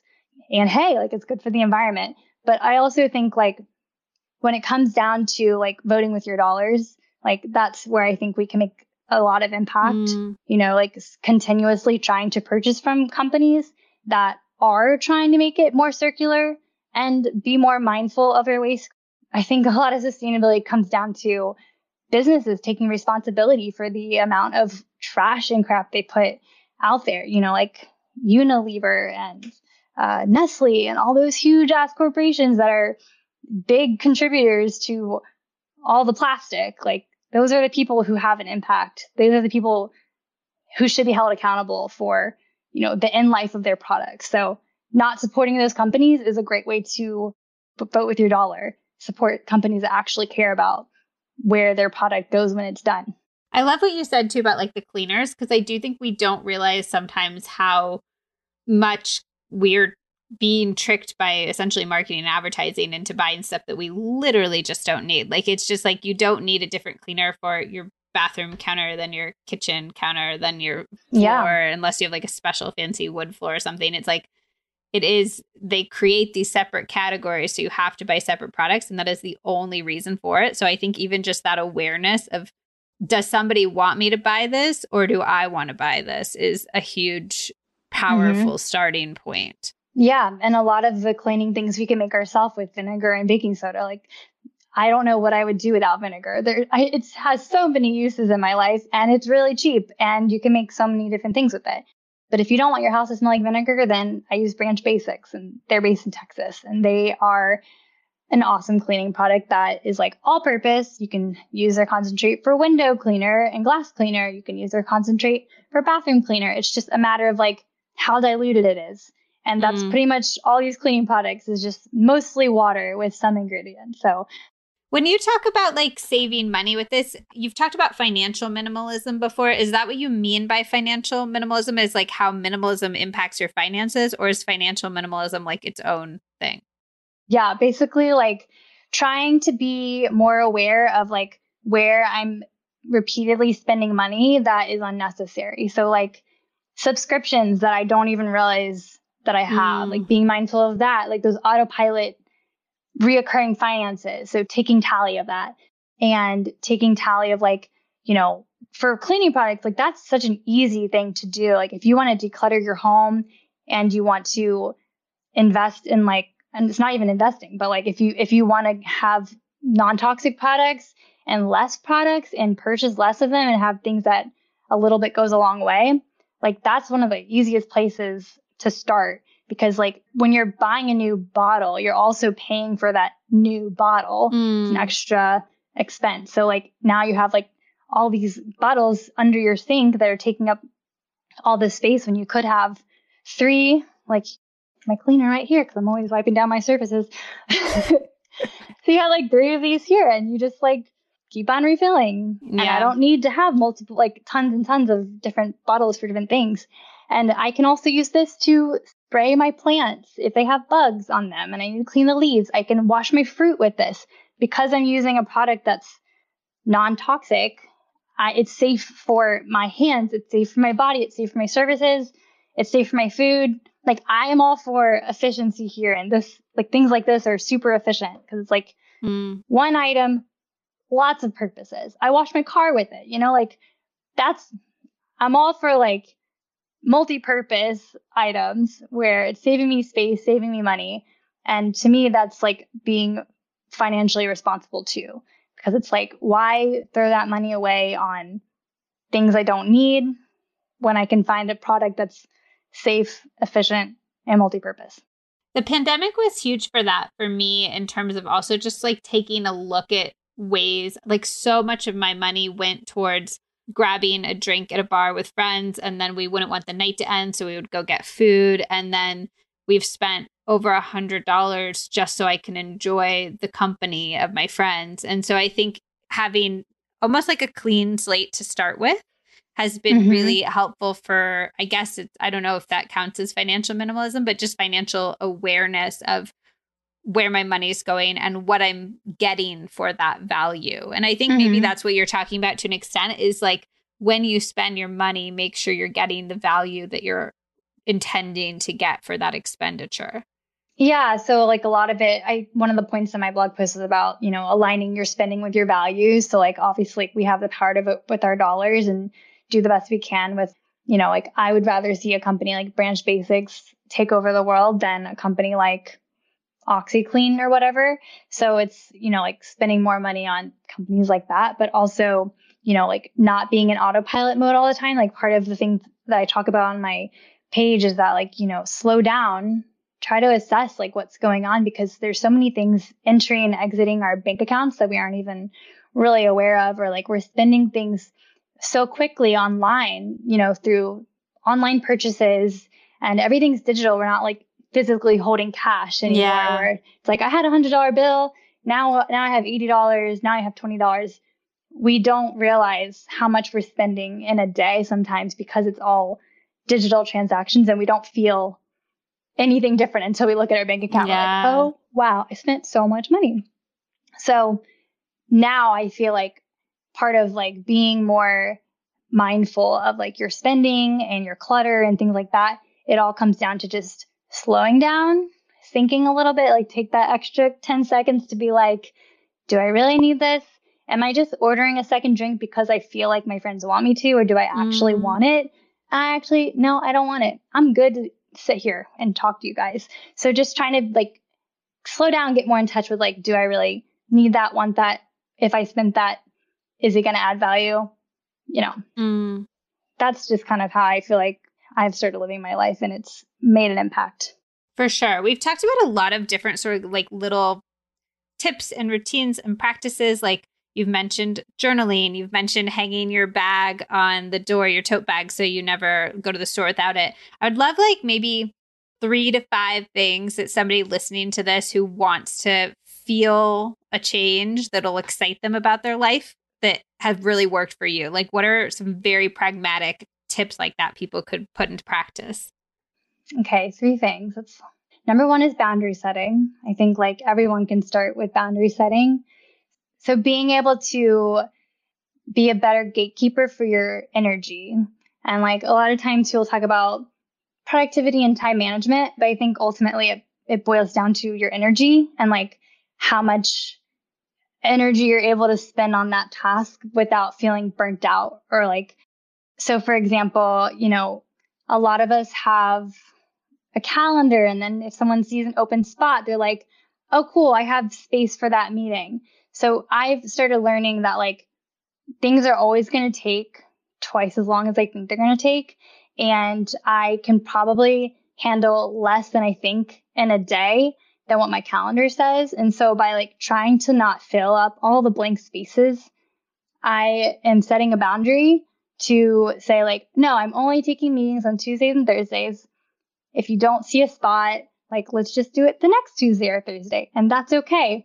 Part of that boundary setting is also training people how to treat you in a way. Like you are helping manage their expectations of you. And so something I wish that I could have put more into practice when I worked like a 9 to 5 was, not always saying yes, yes, yes to everything and saying like, yeah, I can take that on. And then like going home being like, how am I going to do this? How am I going to like get that done in time? How am I going to sort all these things on my plate? And then it's like putting you in this like very stressful, like fight or flight state constantly. But then people always think they can come to you for that thing, and they can always put that thing on your plate, put that thing on your calendar. But we're all adults here. I feel like it should be the norm to be able to put your foot down and set that boundary. I know it's easier said than done. It completely depends on the kind of boss that you have or what situation you have going on. But I feel like in adult world, that should be normal. And like, I feel lucky to like be my own boss, and that I can put my foot down and say, I'm not able to like do that this week, or I'm not able to commit my time to that or my energy to that. I feel so much more empowered now to just say like, no, like I'm not going to do that. And it's no like hard feelings, but just respecting my own time and energy, and respecting that person's time and energy, knowing that like you're not really going to show up for that anyways. Like your heart's not into that, and you don't want to waste anyone's time. So boundary setting, I think, is number 1 for self-care. And that plays into relationships, that plays into work, and that plays into technology. There's so much that I feel like you could just write a whole book on boundary setting. Well, and I feel like family life too is a huge area that people don't set boundaries and suffer a lot for that as well. So really every part of your life. Yeah. And like part of boundary setting is also like turning off notifications too, which I'm a big, big believer in. I talked about that in my decluttering your phone screen and like just going through your settings and turning off notifications for pretty much everything, unless you're like a calendar alert or unless like telling you that you have a meeting in 10 minutes, or if you're like a flight that's about to take off, like you want that notification. But I used to be on like these group texts with my whole extended family, and it was on WhatsApp, and it would just like my whole phone screen was just filled with like hours of them back and forth. And I'm like, I work on my phone. I can't have this popping up. I'm turning that notification off. So boundary setting, I feel like I could talk forever about that. Second thing, to me, I'm a big believer in morning routines because I believe that when you start your day off on a good note, it sets you up to make better, happier, healthier decisions for the rest of the day. And I know for sure, for me personally, the days when I start my day with intention, I wake up at 6:15. I get a little bit of like workout in. And when I say workout, I don't mean that I'm doing like a 1 hour HIIT workout. Like sometimes it's like 15 minutes of yoga. Sometimes it's just like 10 minutes of meditation. Like whatever you're doing, like I just need to like move my body and like get centered in some way. And then drinking my matcha, like do something that like you're looking forward to. And it could be one step. Like it doesn't have to be this long, intricate morning routine, but like find something that gets you feeling good so that like you're able to like be more focused for the rest of the day. Cause like when I don't do that and when I like stay in bed longer, because there were definitely days in quarantine where I felt down and I just kind of rolled out of bed and went straight to my computer, didn't move my body, didn't get centered, didn't go outside yet. Like there was just things that I did. And then the rest of my day kind of just felt like not as productive. I was more, distracted by things and I wasn't as happy. And then it's easy to like continue feeding into those behaviors too and like stop yourself from it as well. And so I'd go in and out of funks. But then I knew like when I started like setting my alarm again, I feel so much better and more energized. Two things for that. One, I think a lot of people would love to have a morning routine, but they don't feel like they have time. They, have to rush to work. They have kids. So I'm curious what you'd say to that. And then two, I think the morning routine thing suffers from the same problem a lot of things do, which is like there's so many options. How do you narrow in on the ones that will have the best results for you? Mm-hmm. Yeah. So for that, like, that's why I think it's great to follow other people that inspire you and like see what they do and spend their mornings. Cause I think that gives you a lot of inspiration. Like sometimes people don't even like know what the options are, I remember just saying like, I like to do morning pages where I'll just free write. Like some people have never heard of that. And like, there's so many resources online and like, obviously like Instagram, YouTube, there's so many different people out there to be inspired by. And I think like by all of us kind of sharing like what works for us, we're able to help each other get inspired and like create our own version of that and like test it out. And like, if something feels like you're just doing it and it's like a chore, then maybe you don't need to do that. Like for me, if I don't have my matcha, then I can't start my day. Like I can't even form normal sentences before I finish my matcha. I'm just like tripping all over my words. So yeah, I think you have to be more in tune with like to a certain extent you get inspired by other people, but then you also have to like get in tune with like, does this make me feel better? Or do I just feel like I'm doing it because the internet says I should do it? So it's really about how you feel. And then for the not having enough time. So that, I mean, I know like people who have to go to work like a lot earlier and it's a lot more difficult, so you have to like, are the subways even open right now? Yeah, they are. Okay. So like people who have to get on the train at like 7:30 to be at work by 8:15, like it's harder. So like you definitely have to like, I don't think morning routines need to be long, but say you only have like 15 minutes. Would you rather spend those 15 minutes scrolling on your phone and checking emails that you're already going to check when you get to work? Or would you rather take that 15 minutes to like do that one thing that is going to help you feel a little bit more at peace before you jump right into it? It's like, I feel like a lot of us waste time in the morning because we're checking our newsfeed or we're checking our emails. But like, why don't you check your email when you get to your desk? I don't feel like this is like another thing with setting boundaries. Like if you're constantly available for people and you're constantly available to answer that email right as it comes in, people are going to always expect you to answer that right when it comes in. So like stop letting people expect that from you. if you only have 15 minutes of that day, like think about like what are your priorities? Would you rather be on your phone scrolling, checking your newsfeed, responding to emails before you even and got to the office that day? Like, would you rather do that, or would you rather spend those 15 minutes for yourself? Or, if you have children, like maybe you want to be present with them and like find that new routine for you. Like I know that my routine's going to change when I have babies, but most people that I talk to, everyone's different. I listened to your podcast episode on pros and cons of having kids. So you probably like learned even more insight than what I'm going to say. But a lot of the people that I know, when they have babies, they're like, I'm sad to leave them and I'm going to miss them. So like maybe you're spending that morning with that baby and like you're learning what are things I can do with a kid. How can I like fit that? It's not going to be like picture perfect and like things are going to ebb and flow. Like I honestly think having my dog Clover is like having a baby. And maybe people who have like real human babies are like, oh God, you have no idea. But she would get me up at like 5:30 every day. And I wasn't able to like have my morning routine for a little bit because she kept waking up.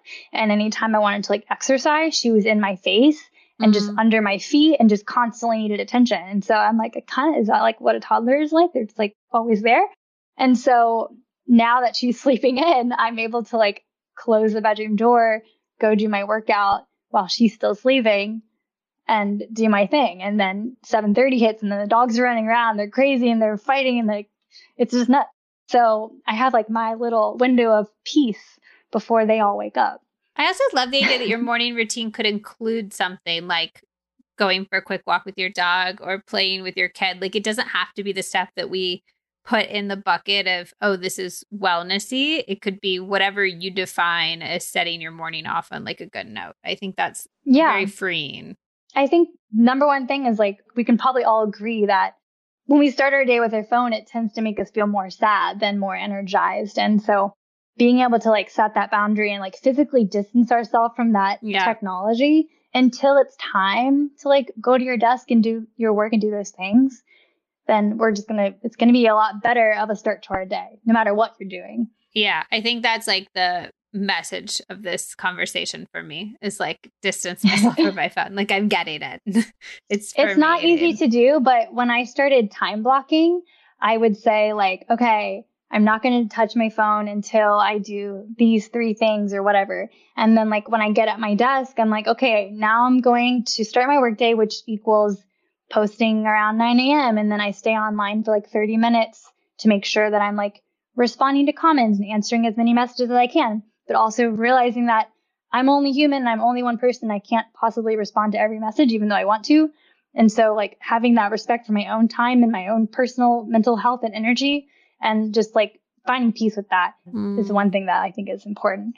But like I had like time blocks. I'd say like in the morning after I posted, I would like be online for this amount of time. Then I put my phone in this drawer, so I just put it away. So it's not even, I think that is huge too. Like not even having it face down where you can see it, but having it like fully out of your vision. Out of sight, out of mind. Like I really forget to check my phone because I don't even see it on my desk. And so I like am able to have like those uninterrupted blocks of focus where I'm like, that feeling, you're a writer, like when you're really in the groove and you're just like, I could write all day. I like to have more of those times where I'm like in the pocket of work. Well, and I think the thing that people forget is that that's literally like a muscle and you need to work it out. And so when you first start not fragmenting your time, not checking your phone like 6 times an hour, like it feels so hard to focus because everything in our lives has trained us not to focus. And if you just trust that like by focusing, you're training yourself to focus more and it will become easier, it actually will. It's hard to remember that, I think. And it can feel so freaking hard at first because literally we live in this world that's like trained us to focus for no more than 10 seconds at a time, Yeah. And I think like it's also a realization that like I'm going to create better content and I'm going to have like more things that I can like share when I'm able to like give myself that uninterrupted focus to really get in tune with what I want to say and like what I'm experiencing to be able to like create that into like video content or a blog content for somebody. But if I'm on my phone and I'm constantly distracted by like every ping and like every notification and thing popping up on my screen, that's steering my focus from that. And I'm also going to get sucked into the comparison.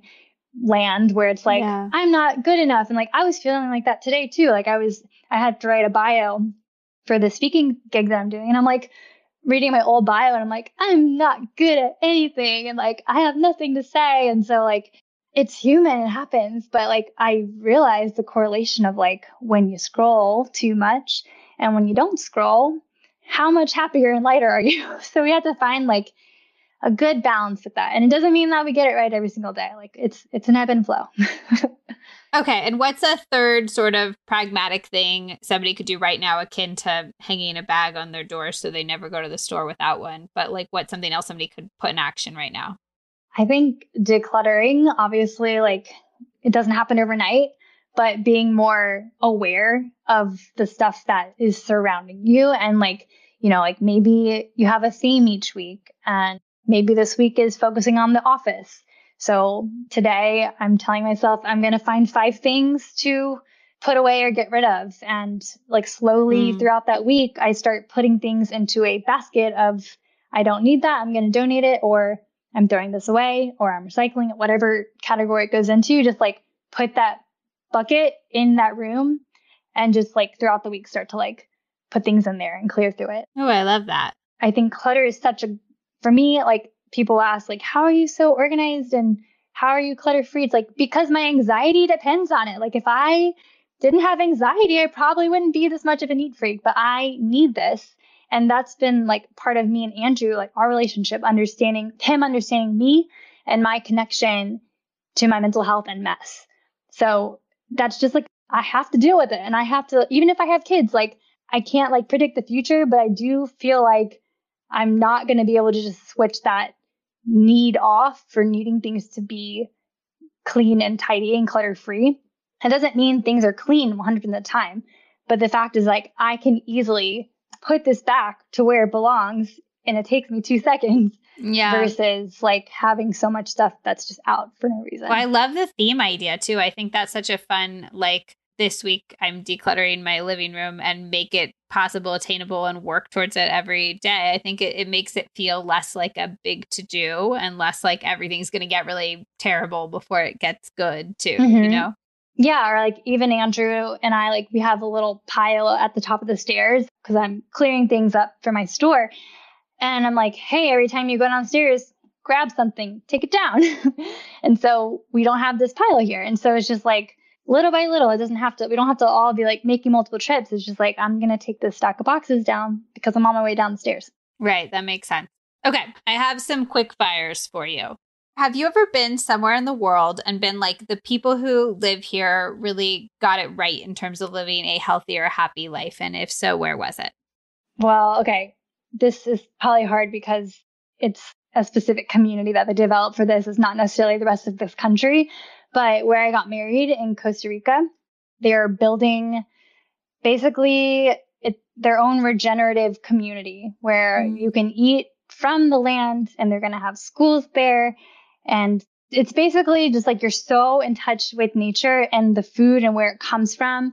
And you're like so in tune with the community around you and the people that make the community. Like I feel like a lot of times we're so disconnected from each other and from the world around us and the planet. And I just like, I look at that and I'm like, wow, it'd be so amazing to live somewhere like that where like it's a community, it's a family, and you all have like different things that you bring to the table and can contribute to one another. And it's not every person for themselves. It's like, no, like, oh, I know someone who can do that. Oh, why don't you talk to them down the street? And like everyone's just like a big happy community. And I just wish I would love to have more of that. Like I'd love to have more of like a tight knit inner life community to be able to like, support one another in that way. Yeah. Not just online. I dream of living in a commune someday. It's like a big, big dream of mine. Okay. What is the best way to spend 20 minutes every day in terms of living a healthier or happier life? I live for like, I need my meditation. Like I need my meditation in the morning, and it's not 20 minutes. It's usually 10 minutes, but that time where like my eyes are closed, I don't have like headphones on. I'm literally sitting outside on my patio before the sun comes up. And I'm sitting out there on my yoga mat. I can hear my hydroponic garden. I can hear like the water going through it. Sounds like I'm by a fountain. It's just so peaceful. Like I need that time in the morning to just be outside, breathing in like fresh air. Like I need it. What's one thing that you've bought that's made your life healthier or happier? Plants. Plants, probably. I don't know. Yeah. Once I learned that plants are a great way to decorate things and they're a living thing and I don't need like knickknacks. Yeah, plants. Do you feel successful, and why or why not? I do feel successful because I feel like I'm finally in a place where I'm happy with myself and what I'm doing and how I'm contributing. And I'm learning to like put less pressure on myself and just, like I said, just like be able to be content and happy with where I am now instead of constantly looking to the future. Just like being able to, not take for granted what I have going on in life now. I love that. Okay. And this is the last one. What is one mistake that you've made that you've learned from a lot? And what's something that you really got right?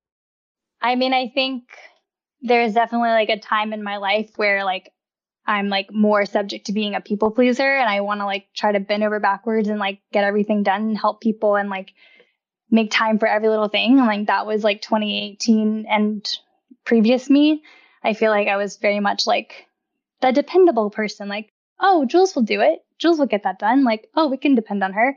But I wasn't like respecting my own boundaries. And so in 2018, I set those boundaries and I started getting better at them. And now I feel like maybe I'm not that like go-to person to always say yes to things. But when I do take on something, like I will do it and I'll do it well. And you can rely on me in that sense. But yeah, being a bit of a doormat, I'd say, in the past.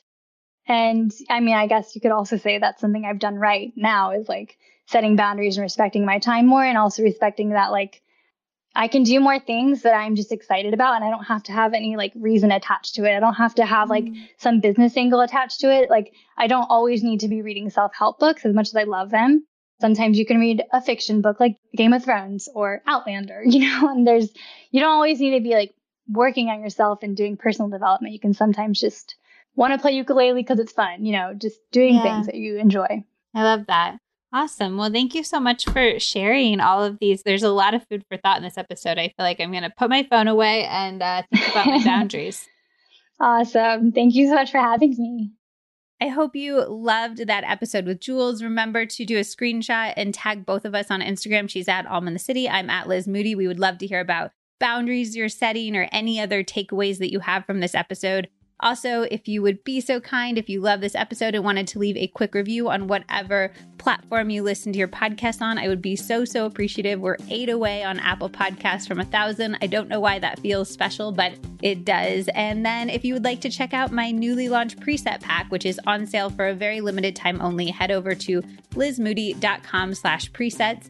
I cannot wait to share them with you. All right. Thank you so much for listening. I love having you here. I love our little HT fam, and I can't wait to see you on the next episode of the Healthier Together podcast.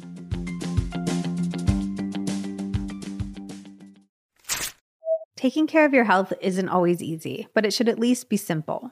That's why for more than 5 years now, I've been drinking AG1. It's just one scoop mixed in water, and it makes me feel energized and focused without any kind of caffeine jitters. I discovered AG1 after a ton of research because I was looking for one simple habit I could incorporate into my day that would support my entire body and cover my nutritional bases. No matter what the rest of the day looks like, I know that I'm getting essential brain, gut, and immune health support. I just mix a scoop of AG1 into my water. I think it tastes delicious too, which I know people are always nervous about, but I think it's like a tropical vanilla flavor and I crave it, especially because I associate the flavor with feeling so good. Of course, we're always trying to eat our fruits and vegetables and balance meals over here, but nobody is perfect. So AG1 helps support me with 75 vitamins, minerals, whole food source superfoods, and adaptogens. I especially love it for all of the travel I've been doing. I think it's a huge reason why I still feel so good and have avoided getting sick despite being on a plane a few times a week for so much of this year and having to eat out so often. AG1 is rigorously third-party tested, which I always look out for. It also has less than 1 gram of sugar, no GMOs, and no artificial anything. AG1 is one of the highest quality products to elevate your health, and that's why I've partnered with them for so long. So if you want to take ownership of your health, start with AG1. Try AG1 and get a free 1-year supply of vitamin D3 and K2 and 5 free AG1 travel packs with your first purchase exclusively at drinkag1.com/LizMoody. That's drinkag1.com/LizMoody. Check it out.